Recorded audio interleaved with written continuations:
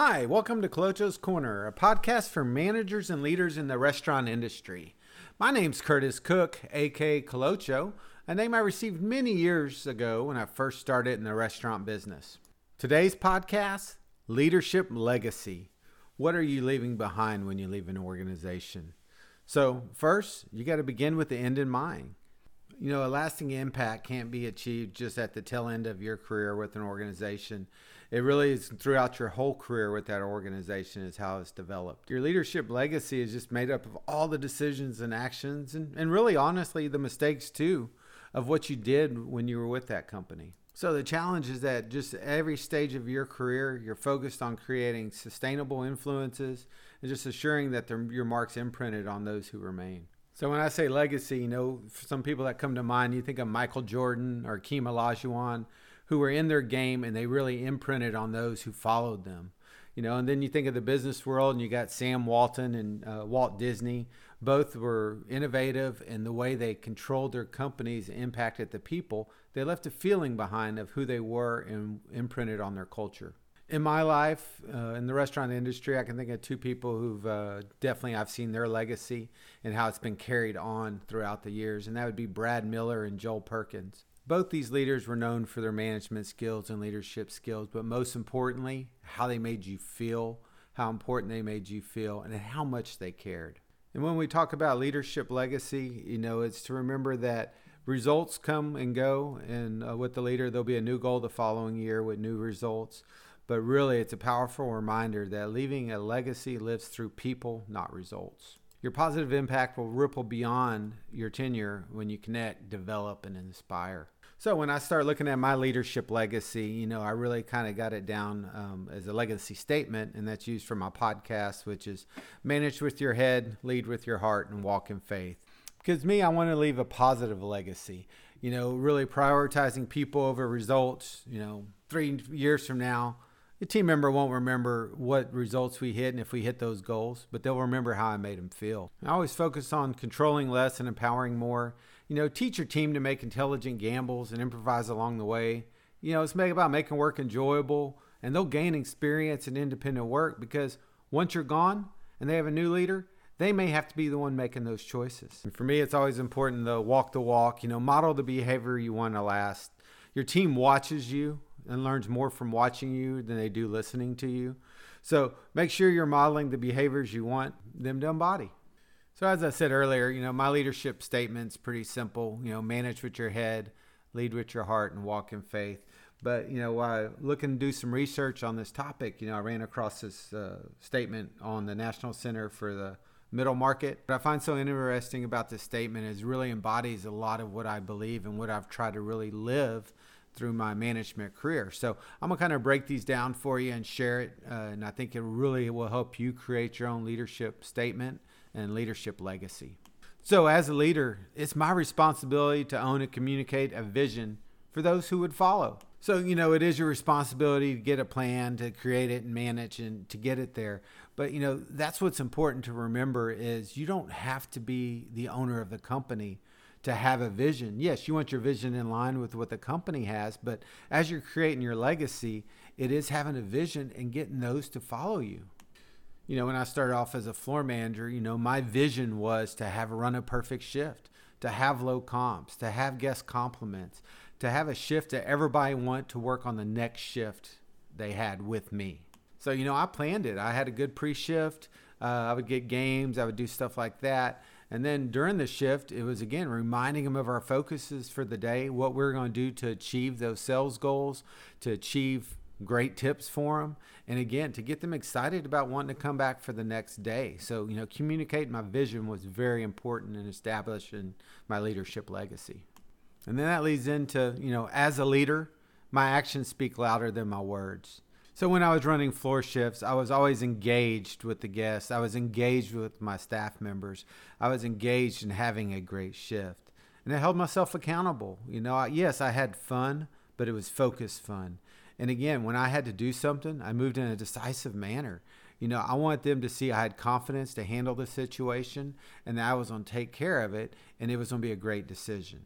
And as I moved up in the company, again, it was about my actions. It's one thing for someone to say, yeah, I got it and I'm going to take care of it.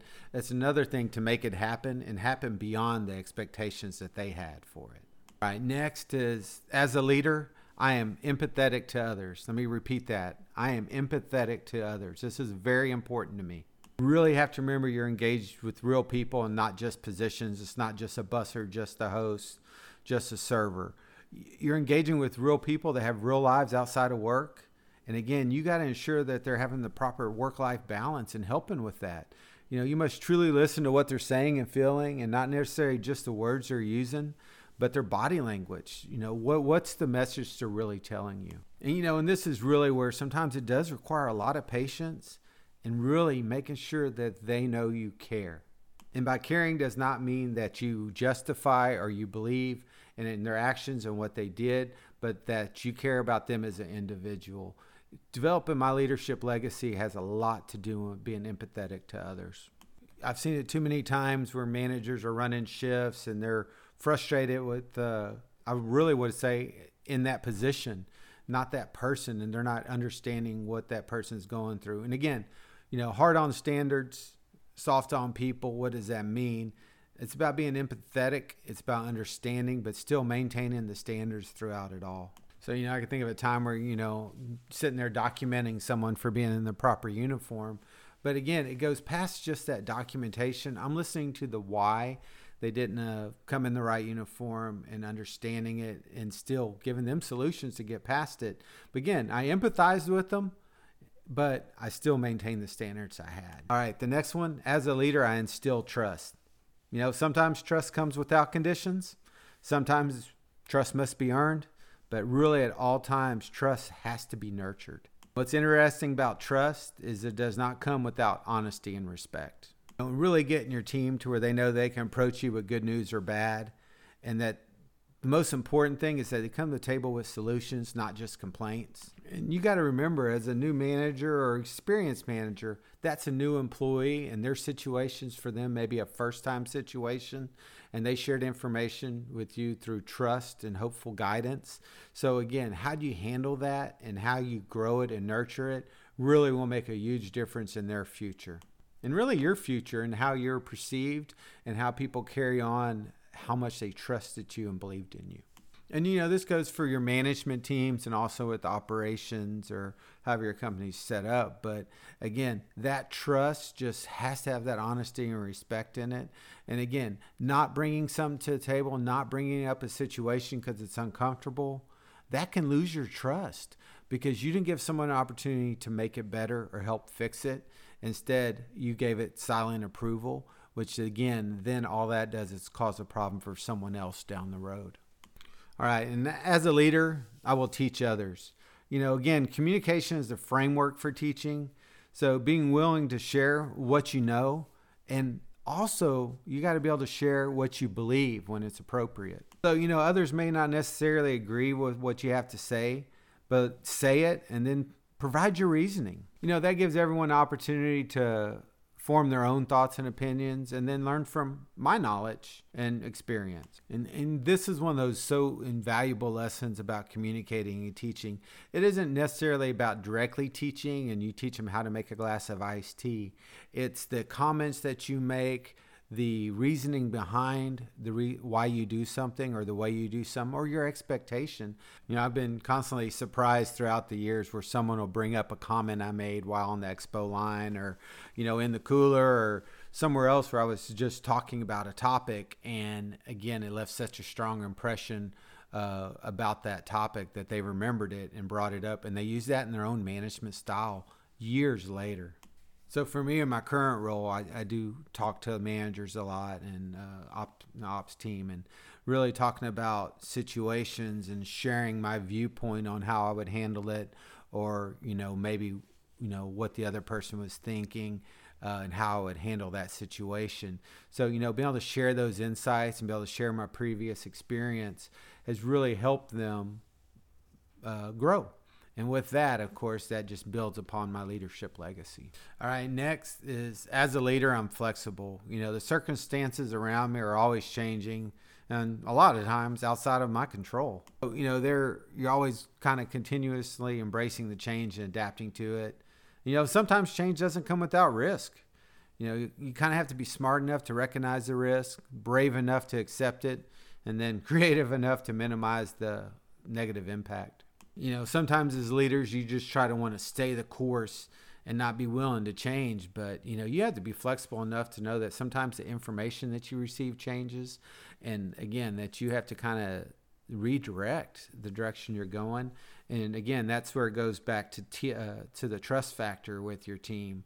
And they'll trust that, you can change decisions. You can change a direction. You can change a path. And again, be successful in that.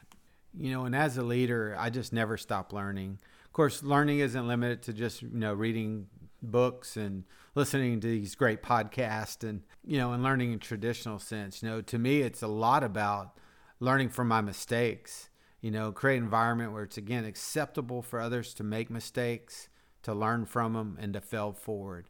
I'm big about learning to fail forward, evaluate what happened, what you could have done differently, what I can do better moving forward. And I'm not going to dwell on it. And to me, again, learning is never ending.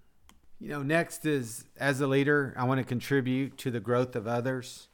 Again, others grow when they're prepared, encouraged, and permitted to take on new growth opportunities. And for me, it's about making sure it's knowing it's my responsibility to create the growth opportunities, and that's communicate it to them. I don't know how many times early in my career, when I was looking to find managers, I would see somebody and I would just ask, hey, have you ever thought about going to management? And if they said yes or no, I just kind of left the question and then followed up with them a week or two later and said, hey, have you thought about what we talked about? And be amazed how much deeper that conversation is and how much further you go with it. So for me, it's always challenging people to grow and then just letting them know what's expected and then just them enabling others to grow and be able to pass it forward. I'll tell y'all a quick story about when we were opening up the Gringos in Spring. I was talking to the owner, Joe Perkins, and he goes, do you know why we're opening up this restaurant? And I was like, well, to make money. And he laughed and he goes, well, I hope it makes money. He goes, really, for me, the opportunity is I get to create more opportunities for you because you'll be a new GM at this restaurant, which will open up a GM spot for someone else, and also more managers and more staff members. And then also with that opportunity, it's going to give me more of an opportunity to help someone. I mean, that total changed my paradigm to think, wow, we're opening this restaurant so he can help more people, give more opportunity. And that just empowered me to want to be able to do the same thing. And I had that power to help develop those people, give more people opportunity, and again, and just duplicate what he was doing. All right, next is, as a leader, I got to recognize the strength of others. Of course, in order to do so, I first must understand and know myself very well. I definitely have my own strengths and weaknesses, and I must learn how to use my strengths, but I must recognize and use the strength of others on my team to succeed. And as I've grown in management, I've really learned to try to utilize people's strengths and their passions and put those as their main focus of their job and let them flourish because it really helps the company grow. I'm also big on personality tests and doing all different types of tests to try and see how my team fits and how it works and what their strengths are. And, we can also recognize their weaknesses, but really when everyone gets to focus a lot on their strengths and their passions, it's amazing how much all the other things happen just as part of it. You can talk about, the strengths. I'm talking about our growth of our operations team. And it was two of us, Kendall and myself. And if you've ever gone through the 6 Types of Working Genius by Pat Lencioni, it gives you a good breakdown of what are your working genius and then your working frustrations. One of my geniuses is invention, which happens to be one of Kendall's frustrations. And one of her working geniuses is enablement, which happens to be one of my working frustrations. So what's great is neither one of us have the same working frustrations, but we are totally covered with our working competencies and working genius. So this really gave us a great balance of doing what we really enjoyed doing and allowing each other to do that, but then also covering the things that we needed to cover and didn't necessarily enjoy all the time. So it really was a great work balance for us. So then we added another member to our ops team, Christy, and again, she was training, and during training, we really recognized she really had a strong passion for the heart of house. So instead of going one direction with her in her training program, we really went ahead and adapted to her strengths and the heart of the house, and it has been amazing to see the growth in that area. And then we added Justin to the team. Again, he has a keen eye for detail. It really bugs him when things aren't perfect. So be it the way a plate looks, a way a procedure's written, or, he's in charge of our inspection. So you can imagine the growth that we've had in our cleanliness and organization in the restaurants. And now we're adding Marvin to the team, which his working genius is galvanizing. So he's able to help Christy really fine-tune these systems and procedures and get people to make it happen. So this ties right into the next one. As a leader, I create and promote teamwork. As you can see, I'm highly motivated by the team that I have and the great things that we'll accomplish and the great things we did accomplish all throughout COVID. And you know what? One of the biggest things we're able to do is have fun. To kind of wrap this up and give you all my final thoughts on legacy leadership. Again, it's about beginning with the end in mind. For me, it's continuously training and developing people, helping them in their growth. Again, that's how I'm going to leave my impact on this world. And again, you just think that for someone, you are their world.